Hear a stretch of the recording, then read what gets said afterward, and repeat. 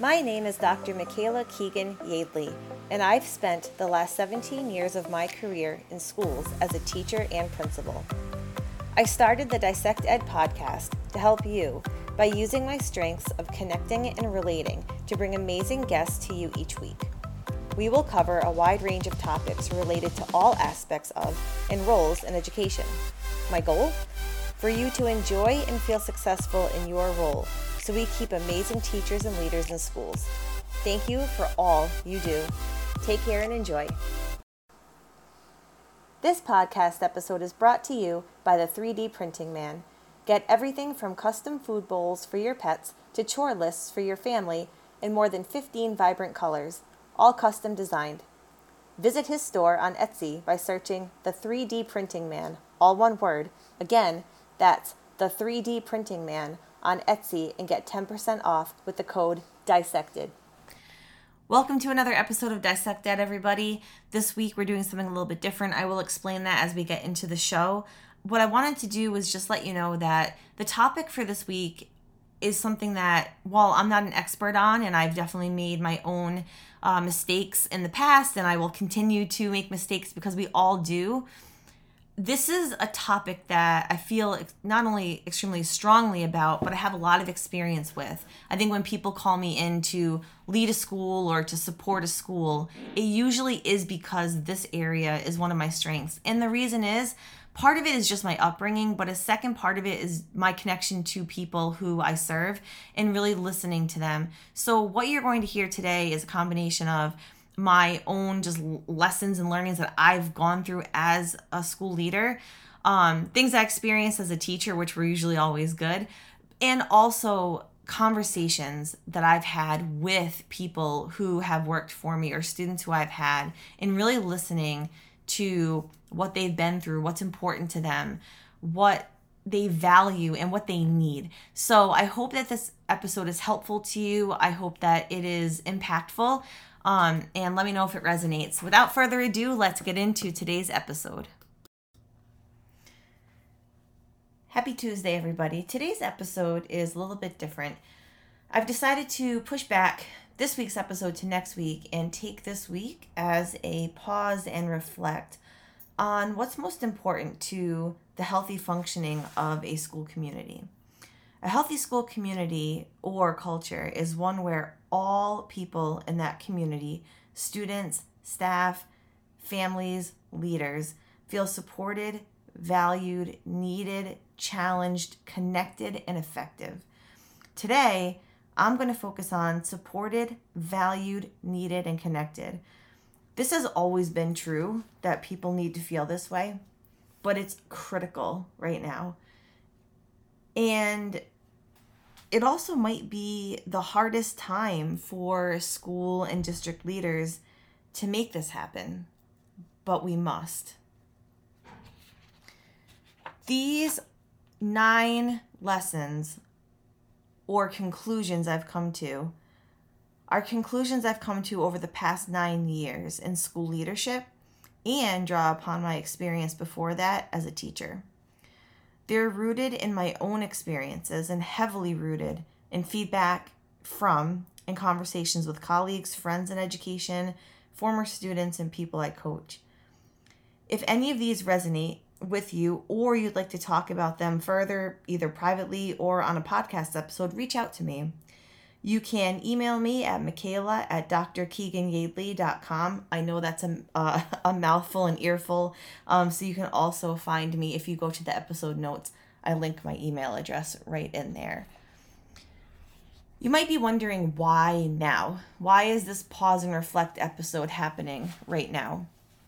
And I mean, it's timely, right? So I think I might have kind of reached my limit in reading and the headlines about how burned out everybody is, and also kind of this critical tipping point we're at in education as it relates to our teachers and leaders.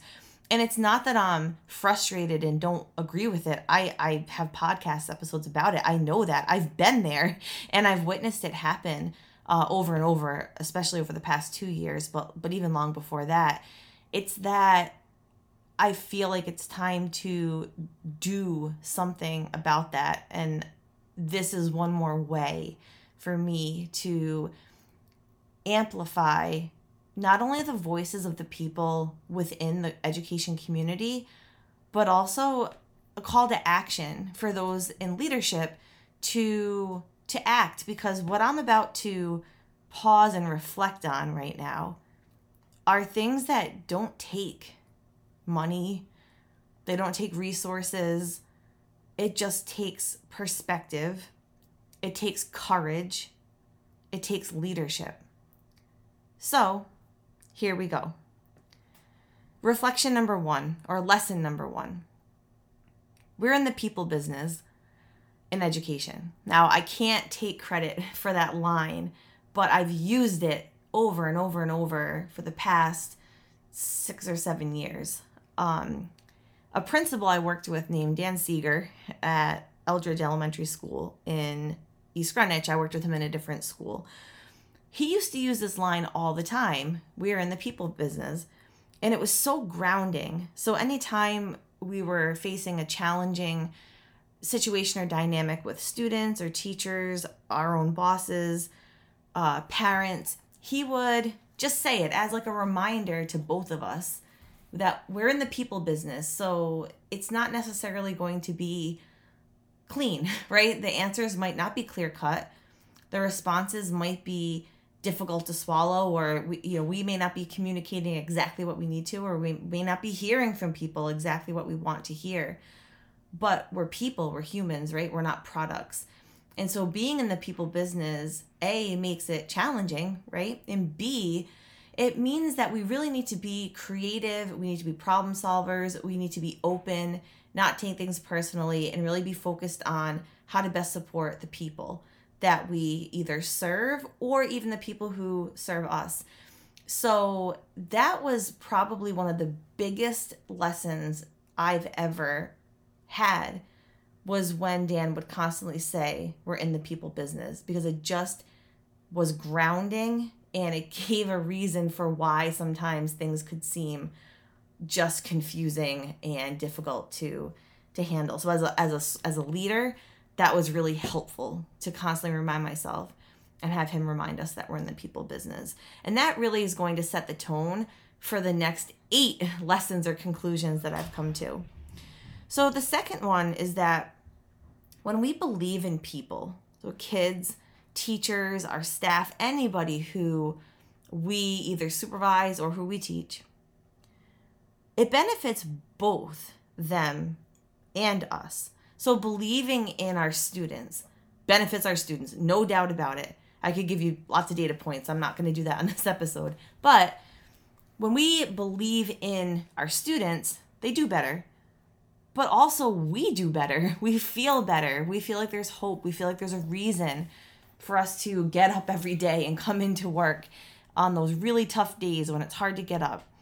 And as a school leader, shifting my mindset to believing in my staff, believing in the kids, obviously, also gave me a place to, or a reason to hope, and a reason to be action oriented and improving things, because not believing in people means that there's no hope and no reason for me to continue to push forward. And so when we believe in our people, that is better for them and is better for us. So what does this actually mean? I mean, we're slapped in the face with doom and gloom statistics all the time in education. And this is way before the pandemic, right? We've been slapped in the face with statistics since I started teaching, and long before that. So it doesn't mean that we ignore them, right? Data is data, and it's there for a reason, and it's helpful. We need to make data-based or data-driven decisions. However, we need to acknowledge it, work on it, and then we need to move forward in belief. I have lots of stories about students who have defied all the odds and the stats. There's a group of students at Juanita Sanchez who started with me as freshmen, ended up graduating, getting accepted to so many schools, Howard University, URI, Providence College, Georgetown, mostly on partial to full scholarships. And if we had just looked at statistics about them, we probably wouldn't have believed they could do it. But there was so much more that made them up. The things that they were involved in, the leadership activities they did, the way that they tried to improve the school. There's so much more that made them up that it was easy to believe in them, and it was fun too, because it was really fun to see what they achieved. So believing in people benefits the people, but it also benefits us because it gives us something to ground our work in. All right. Lesson or realization number 3. This was a big one for me personally as a teacher, and then it spilled over into me as a leader. The kids will be okay. I think this is actually the title of a movie. Maybe not exactly. It might be The Kids Will Be All Right. But the kids will be okay. Actually, they're going to be better than okay. So we have students for a year, maybe 2 years. Sometimes like in the high school level, you might teach kids as a freshman and then again as a sophomore, or a freshman then a senior. If you're teaching in like a K to 12 system, you may have kids for multiple years. Elementary school, you might have kids for a couple of years. And then as principals or assistant principals, if we're in a high school, we're going to have kids for 4 years, right? Maybe the occasional kid for 5 years. We're going to have kids for 3 years at a middle school, 4 years, maybe a few years at elementary school. So we have them for a season, for a period of time in their lives. And sometimes I think, and I know I felt this, there's this pressure to make them into these people who are ready to take on every aspect of life and the future. And that's our job. So it's not that we're just doing this because we think we have to. That is our job, right? And, the mission statement of a lot of high schools that I've been to or worked at is to prepare students for success in college and the world beyond, or to be a leader in preparing students for success in life after high school. And so we take that really seriously, and we should. But one thing that I realized is that the kids, they're going to be okay. So I remember my first few years of teaching, I had a student named Carlos, and I was really worried about him. And there was a reason to worry about him. He was such a wonderful kid. And there were other aspects of, whether it was his academic performance or other things going on that were really worrisome and that we were dealing with in real time. But I had to trust that Carlos was going to be all right. And we did everything we could, connected him with as many agencies as we could. We did everything we could at the school level, right, to make sure that when he graduated, he could follow through on his plans. And then one day, probably 6 years later, I actually ran into Carlos, might have been 7 years later, at a hotel where there was a function. And I couldn't believe it. And I was so excited to see him. And I said, "What are you up to?" He said, "Actually, I have a family and I've been working at this same hotel since I graduated from high school." I said, "Wow, that's amazing." He said, "Yeah, I'm actually a manager now and I'm working my way up. I've been doing a really good job and they like how I work, so I'm moving up the ladder in this company." And I had a moment of a little bit of guilt where, I said to myself, why did I not believe this was going to happen for him, or did I question this? And so I had a few of those moments as I got to be 6, 7, 8 years out of being a high school teacher with seniors. Now they're approaching 30 years old. And running into them and hearing what they were doing, I realized, oh, they're going to be all right. And so letting go of that control, or letting go of that feeling or the pressure that we have to do everything to make them perfect at life will really serve us, because then we won't stress as much, and we can enjoy having them as students and preparing them the best we can, and then believing that they are going to do even better than we think. And by the way, do we perform perfectly in life? Right? I mean, I don't. So I think, making sure we're making sure our expectations as far as like, will they do every single thing on time? Will they do every single thing perfectly? We just need to keep those in check and remember that the kids are really going to be okay. Some of them aren't okay, of course, right? I have some other stories of kids that ended up not okay. But on a large scale, the kids are going to be okay. All right, lesson number 4. It's hard to call this a lesson because this should just be something that we know already, but it needs to be stated. Number 4 is we need to value our employees as human beings first and play to their strengths. So this one goes out to my school leaders, district leaders, state leaders, and anybody who's in a leadership position in education. This one is for you. We need to value our employees as human beings first. I'm going to give some examples of what I mean by this. So we're in a school with a common mission, right? Just mentioned it in the last lesson. And yeah, it's hard, right? And there's a ton of pressure on us as school leaders. I felt it, and it was absolutely crippling most of the time. The number of check-ins that we have with our supervisors, the pressure that we feel, the walkthrough of a school building the day before Christmas break, wondering, what's happening in every single class, or the walkthroughs during, coming back to school in January as we were trying to test every student for COVID, happening in districts across the state, across the country, and having people walk through and ask, where are all the students, or why wasn't this lesson being taught on scope and sequence, whatever it was supposed to be. So yes, as leaders, we have a lot of pressure on us.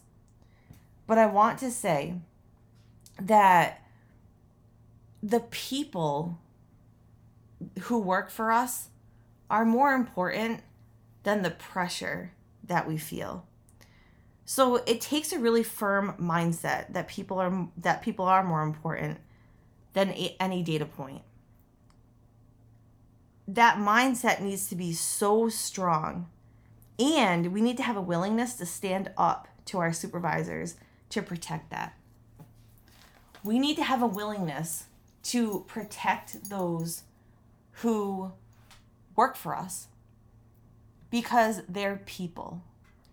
Now remember, lesson number 1 was we're in the people business. So people, right? They have real people stuff that happens to them just like we do as leaders. And I want to give one example of the harm that can be done when this is overlooked. So recently I attended a service for a colleague of mine. She passed away on Martin Luther King Jr. Day. And she was actually the top, number 1 in seniority in the entire school district in Providence. And when she was sick and I knew she was, that she would likely pass away, I was really sad for the loss of her and what she brought to the school community at Hope High School. So I had that pain of losing somebody who I cared a lot about. I had the pain of knowing that people who meant a lot to me were going to be really, really sad. But on the other hand, and this is something I really didn't share with anybody because I didn't want to add to any stress, but something that was really bothering me was, what if they don't honor her in the way I think that she should be honored? And when I say they, I don't mean what if Hope High School I knew would honor her.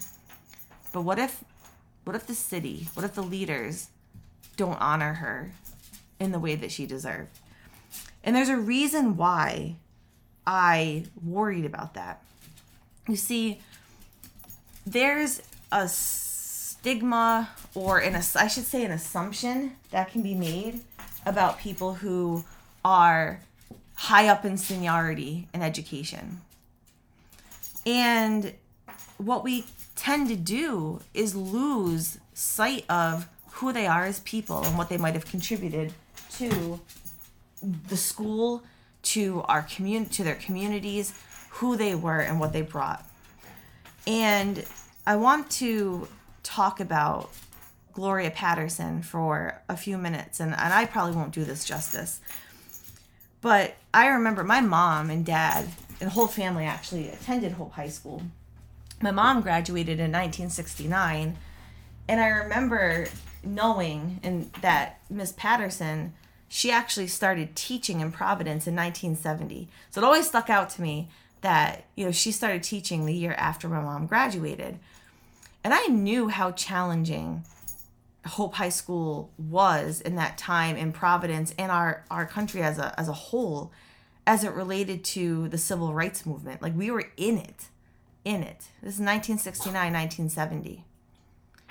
And Gloria Patterson was a young black woman from the South, from Mississippi, who couldn't attend the school close to her house and had to walk by that to attend a school that was for her.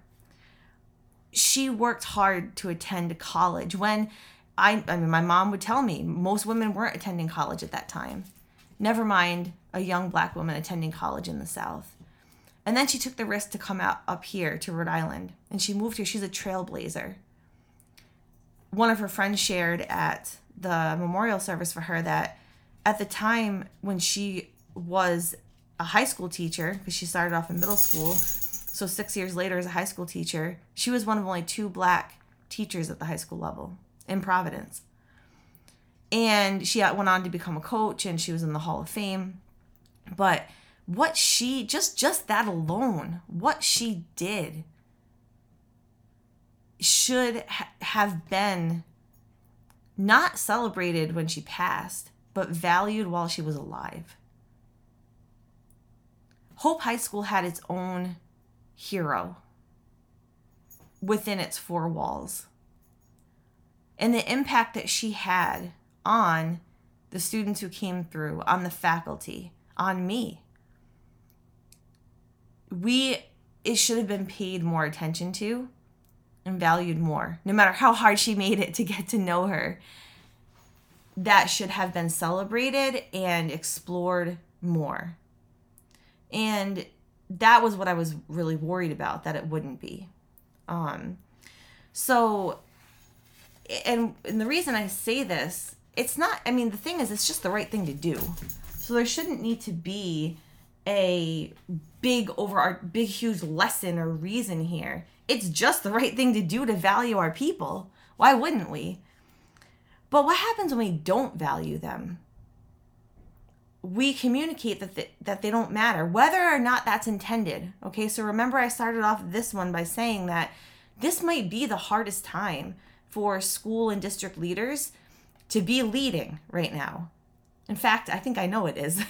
But there are things that need to be non-negotiable, and valuing people for people as human beings needs to be one of those non-negotiables that you fight tooth and nail to protect, and that you stand up to people who are pressuring you, and you protect the humanity of the people who work for you, so that they have the space to be who they are and feel valued. Because without that, people, they won't feel it. They won't feel valued. So number 1, because it's the right thing to do. But number 2, when people feel valued, it's not even about it. Like, we know they're more productive, right? I'm not even going to say that. it's just a better place to be. When people feel valued, it's a better place to be. You can look up all the statistics about the outcomes. That's not what this is about. But when people feel valued, it's a better place to be. All right, conclusion or lesson number 5. People remember what we teach them and how we make them feel. So there's a famous quote by, I think, Maya Angelou, that it says people won't remember what we teach them, but they'll remember how we make them feel. I agree with that. But I think that we could say that people do remember what we teach them. And I'm going to stick with my Hope High School community here. I taught there, just for some backstory. That was my first school that I taught at. I taught there for 7 years. It was the best time in my career, hands down. And it's special to me for so many reasons. It's special to me for the community that it was when I was there. It's special to me for the community that it still fights to be, the members of it. And it's so special to me because of the community that it always has been for my family. Because not only did my mother and father graduate from Hope High School and, most of my uncles and aunts, but my grandfather actually graduated from Hope High School in 1934, before it was the huge, beautiful building that it is on Hope Street now. So I grew up with Hope High School as part of my family, right? Every single gathering with my family, every holiday, it was story after story after story of Hope High School and growing up together as a community in Providence. So when I hadn't seen or been into the community in a while, when I attended the memorial service in Wake last week for Miss Patterson. And I don't know why. I think I expected not to see so many people because it was during the day. And I was also nervous because I knew it would be really sad, and those things are not fun to attend. But I was blown away, absolutely blown away. Number one, by how many people made sure they could attend. I don't know what they had to do to get there, but they got there because it was during the day. So that conveyed the importance of Gloria Patterson, and the sense of community around her and around Hope High School was palpable. I saw alumni that either graduated from Hope in the 80s to students that I had in 2007 to current students who were on her basketball team, because yes, she taught and coached until December. The community of students there, it's the alumni network from, and I say network because there is an association, but I just mean the alumni from Hope High School. It's a special group. There's something that bonds people who have attended that school, who've worked at that school.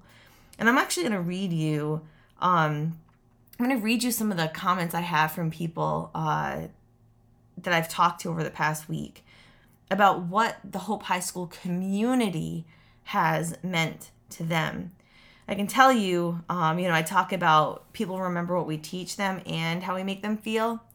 I'm going to say that my mom, I'm going to make sure she listens to this episode because I don't think she listens to my podcast. But my mom, I don't know how much she remembers of what she was taught at Hope. I think she would agree with me and she would laugh. Her twin sister, though, she was a more committed student, I should say, my Aunt Mary. But my mom, she missed a few days of school. They also were going through, losing their mother, my grandmother, while they were in high school. So there was a lot going on. But, my mom maybe didn't go to school as much as she should have. But she certainly remembers how that community made her feel, because growing up, those stories took over every holiday. My close-knit family, till I was 28, 30 years old, that's all we talked about was their memories from when they were younger. Now, they weren't always all good, but they were all memories that were heartwarming. There was always a lesson embedded into them. And so I grew up with that as part of my fabric. So when I ask people what they most value in their community, I got so many answers. I got from Jen, the students and the staff. She was a teacher I taught with. Another teacher that I taught with, she said she valued the camaraderie when everyone was on the same page, especially, a lot of us worked together when the state took it over in 2005. Much different state takeover than the current state takeover, I will say. But yeah, she said the staff with big heart eye emojis. That was Marianne. Francesca said her first years of teaching experience were at Hope during her pre-practicum. And when she was getting ready to student teach, that she actually requested to go to Hope. And she was the only one in her cohort who wanted to go to Providence. She knew she wanted to be a teacher there, and she was lucky to meet great educators, administrators, and friends who are some of the best in education. She'll always cherish her moments at Hope. One of my former students, he got really specific. He said he had to really think on this, and what made Hope so special, especially compared to other schools, is that it bred a healthy competition. Now I'm reading this and like, where's Curtis going with this? But he talked about how it was broken down into the 3 different academies with distinct intentions really set in motion. And it was a way to compete, but also uplift people and to shape the idea that it's okay to push one another to excel. And to think about Curtis, who was, 16, 17 years old back when he was, back at Hope High School. This is going back 15, 16 years ago. And he remembers it to this detail. I remember we'd have field day where the 3 different schools were competing against each other. Was everything perfect? No, I'm sure there were things that the administration was dealing with. But what they did was they created space for the students and the teachers. I was a teacher at the time, to have these moments of community, healthy community. And it allowed an entire generation of kids and teachers to flourish. A teacher who has since retired, Debbie, she said that it was the staff concern for the students' well-being, academically, socially, and emotionally. And that it was Hope leading the way with the advisory periods. Now I remember this because I was a teacher at this time at Hope. And I'm thinking, wow, like Debbie is in the middle of her career, towards the end of her career, and she's remembering it in this way. And she was saying that like this allowed one adult to really get to know each child in the school. The kids couldn't be anonymous anymore, right? They couldn't get lost in being unknown. So that, she's right. Hope was a leader in that at the time. And people feel, this is not just kids, everybody. This is teachers saying, this is how this made me feel. She said that also, like, we had common planning time, we collaborated, the sharing of ideas and concerns about students. She also talks a lot about that. Remember, this is the first state takeover, and I'm not even going to say, at the risk of sounding political, because I don't care how I sound, I'm going to tell you that state takeover was wonderful, right? The staff, 100 teachers, students, administration. This was my favorite year of teaching, my favorite time of teaching. And it's interesting to see, though, what Debbie says, because I was a brand new teacher. I knew no differently. But Debbie had been teaching for a long time.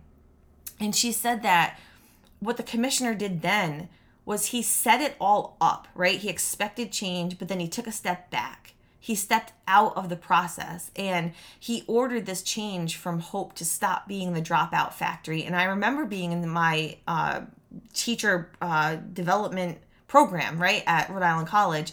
And I remember, like, that was the headlines back then, like, dropout factory. It's a factory model, dropout factory, Hope High School, worse than the state. And it's funny because I was like, I want to go there. I want to teach there. And also my parents went there. But the commissioner said this isn't going to happen anymore. But then he set it up and he stepped back. And she uses the word trust. She said that he trusted, or his team trusted, that what he set in place would work. And that had a huge impact on Debbie. So that feeling again, right? So yeah, she remembers what she learned. She remembers the common planning time and the things that, as a teacher, and I do too, we learned some incredible lessons as teachers there about how to teach and how to plan and how to prepare. But we remember the feeling. I actually heard from somebody who I don't know. Her name's Kathy. She says she loved being a lunch lady at Hope High School and she loved the kids. A true community a true community. A former student who I connected with, Alessandra, said there was a great staff who truly cared about the students, and they believed that the kids could do well and didn't assume they would be another statistic. Alessandra and I did not talk about this, but she's saying exactly what I've been saying. So again, people remember what we teach them and how we make them feel. Both. They remember both. Okay. I get really passionate about that because honestly and truly, Hope High School, whenever I see somebody, if I haven't seen them in 10 years and we get together, we talk about that time at Hope. So I know that the community there, it's not just from that time. That community stands strong. And it's a really special community. All right, let's get on to number 6 of 9. My 6th realization lesson that I've taken away is that if you're lucky, like I've been, at times, you will have a supervisor who cares about your well-being and acts on it. But most of the time, you're not going to have that. Just being real with you, okay? If you're a teacher, if you're a leader in schools, you're lucky if you have a supervisor who truly cares about your well-being and acts on it. Not just tells you I care about you, right? They actually make you, we all know what this feels like. When somebody says they care, but they don't act on it, okay? When somebody tells you they care about you and they act on that, and whether they say, you need to go home for a half day. I can tell you're not, are you okay? Don't worry, I've got it covered. Why don't you go home, do what you need to do, attend to, whatever happened, go take care of that. We'll figure it out. We all know the power of hearing those words. And if we haven't heard them, I have. But if you haven't heard those words, you probably wish every day that somebody would say that to you. So if you need to take care of yourself and your own well-being, no matter how hard that is for you to do. Now, this is not talking about self-care. It is, but this is like it when it comes to self-care. This is you taking charge of your own well-being. So you need to take care of your own well-being, no matter how hard that is for you to do. And I can use myself as an example here because I have a hard time taking care of my own needs. I usually will put everybody else's needs before mine. And I still do that to a degree, but what I do, I understand now what it truly means when somebody says you can't pour from an empty cup. And that you need to take care of yourself in order to take care of others. That whole airplane, oxygen mask analogy. I understood it conceptually when I would hear it, but I really didn't understand what it felt like or how it applied for a really long time. But here's what it boils down to. When I say you need to take care of your own well-being, no matter how hard it is for you to do, you need to take care of your physical health, your family's health, and your mental health. When I say family health, I just mean if somebody's ill or you need to be there for them, or your children, you need to be there for them. So your physical health, your mental health, your family health. Non-negotiable. So let's play this out a little bit. If you are somebody who feels guilty or bad for taking a day off, and it's probably most of you listening right now because that's how we are. We're wired that way a lot of the time. So if you're someone who feels guilty or bad for taking a day off, for example, then what you need to do is you need to take the emotion out of the decision to take the day off. What I mean by that is if you know that you are somebody who is going to struggle to take that day because you feel bad for the teachers that might have to cover for you, you feel bad for your principal because you really like them, and you feel bad they're going to be extra stressed, or the administrative assistant who's going to have to worry about the coverage, or you could worry about everyone. You need to take the emotion out of the decision to, and then the action of putting in that day, that sick day. So what you need to do is just tell yourself, I'm doing it. Make yourself go to the computer and put in the day. That's it. Don't think about it. Don't think about all the other things that it could, the ripple effects it could have. You have to make yourself, just take yourself out of your body and you get yourself to your computer, put in the day. Because you're going to feel relieved once you do that. And when you take that day, you do whatever you want to do, whatever it is you need to do. Whether it's sleep all day, whether it's, who knows, maybe, I don't know, go for a walk. Whatever it is that you do, whatever it is you need to do, or take care of your a health need, do it. But the bottom line here is, if it's hard for you to take a day out because you feel guilty or bad, then you need to take the emotion out of the decision to an action of taking that day off. Get yourself to the computer, put the day in, and then worry about it later. Because I promise you, once that day is in, you'll feel relieved. All right, number 7. Don't wait to seek help if you're experiencing feelings of despair, stress, lack of hope, anxiety, burnout. This one's really important. And I remember when I was a principal, I waited too long. I don't know why I waited so long, because I believe wholeheartedly in therapy and, taking care of our mental health. I don't think I understood truly what mental health really was. Even though I have a psychology degree, I could rattle off anything. I can help everybody else with their own. I don't think I understood what my own mental health was, what it meant. So I waited too long to seek help when I needed it. And, I'm grateful for the help I've gotten, and I'm glad that I finally decided to take that step. But I think that things possibly wouldn't have gotten so bad for me had I sought help earlier. And it's the hardest thing to do when you need the help, to seek the help. So I know that. But if you're experiencing, and I don't actually know anybody who might not be experiencing despair, stress, lack of hope, anxiety in the field of education right now, but check in with yourself, because if that's preventing you from kind of doing, like, functioning daily as you have in the past, then reach out. Even if you're just telling a friend who will hold you accountable to making an appointment with somebody, seek help, because a lot of people are struggling. And don't do it alone, because we've never been in a time like this before. All right, number 8. This is for our leaders again, and this is really important. You need to give your school space and time to grieve the loss of a faculty member, a student, a member of your school community. I'm going to say that again. You need to give your school space and time to grieve a loss. I have a lot of experience of examples of schools that have done this well and what it's done for those schools. And also I have some practical tips for if you haven't gone through this before as a leader and you experience a loss in your school community.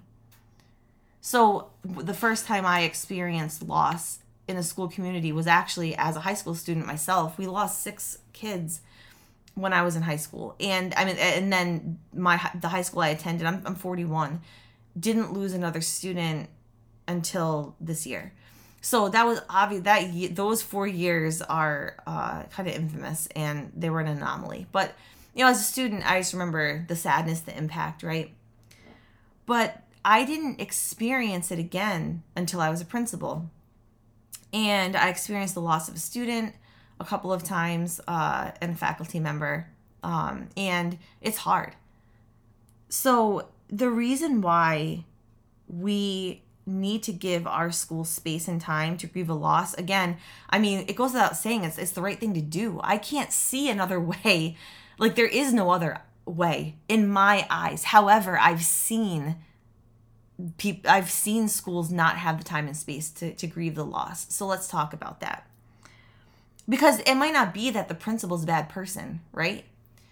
But maybe they feel like they can't give that time, or they don't know how to. So let's talk about that. If you don't know how to navigate losing somebody in your school community, I mean, hopefully you don't, because it's terrible. It's the worst feeling. The worst. It's awful to watch a community grieve. But it's important to allow them to. So call a colleague who has. A school actually did that this year. They called me. I'd never worked with them before. But they called a colleague, and the colleague recommended that they call me for support and to help guide them through that time, because they hadn't been through that before, and they had a really tragic loss of a student. And what we were able to do for them and with them in partnership was to create the support system and for the students and for the staff and for the leaders of that school, because that is a heavy, heavy, heavy burden to bear when you yourself are grieving and you're a leader. So call a colleague who has, because they'll help guide you through it. This is, once you have that, it's like an education you can't get rid of. You know what to do moving forward. Enlist your support team at your school. So talk to your social worker, psychologist, guidance counselor, anybody that you have, talk to them, right? It's like the crisis team at the school.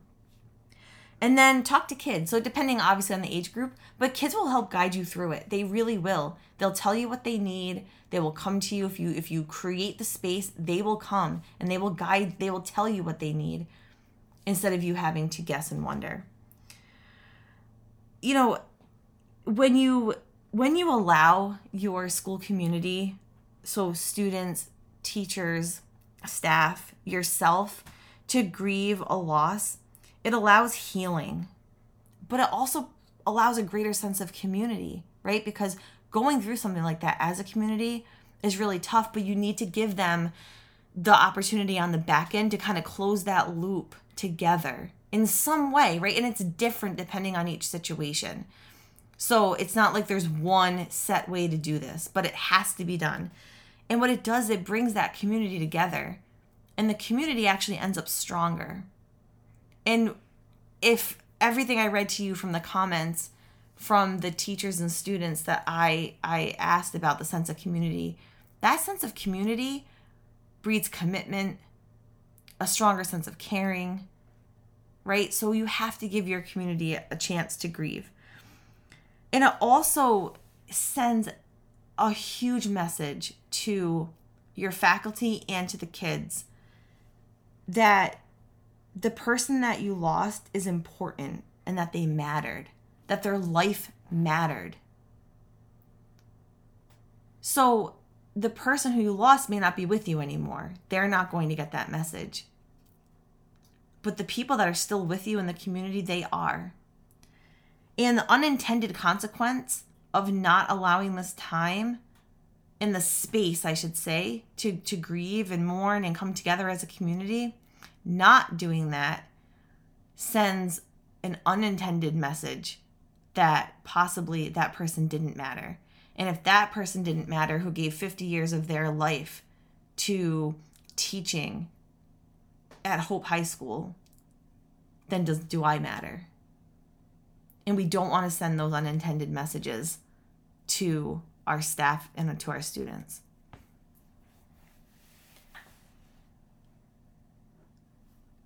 Finally, lesson number 9. Okay, keep going. This is for everyone listening. Keep going. Things are going to get better.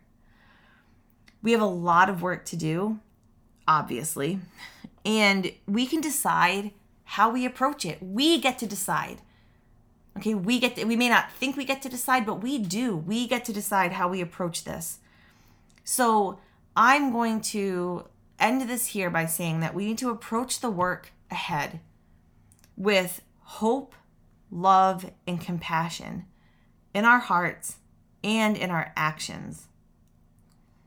We have to prioritize hope, love, and compassion, because hope, love, and compassion and making academic gains are not mutually exclusive. We can do both. We just have to create the space for both to happen. Thank you for listening today. I think it's important to pause and reflect and make sure that we keep people at the forefront of the work that we do. especially now and especially moving forward. Have a great week. See you next week. All right, everyone. I know that is kind of a heavy topic, but it needs to be, right? Because we are in heavy times and we can't dismiss that. We need to acknowledge where we're at. We have to acknowledge where we've been in education. This is not a COVID or a pandemic related episode. This was the things that we're talking about. These challenges and these needs have existed far before COVID and the pandemic, but they are so much more pronounced now.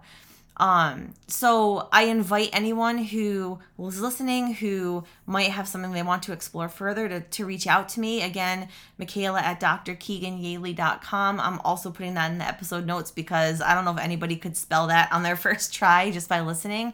But I invite conversation about this. I invite school leaders, district leaders on, or just to have a conversation, even if it's in private, teachers. This topic of what we're going through in education right now can't be ignored, but we also can't live in the constant state of stress and in the headlines that we're seeing. We have to move into action and then into making it better. So I hope that this was a helpful episode. It's really nothing that's like it's not something that's extremely mind-blowing. It is just rooted in what's right. So until next week, I hope you have a fantastic week, and I will see you next Tuesday. Take care.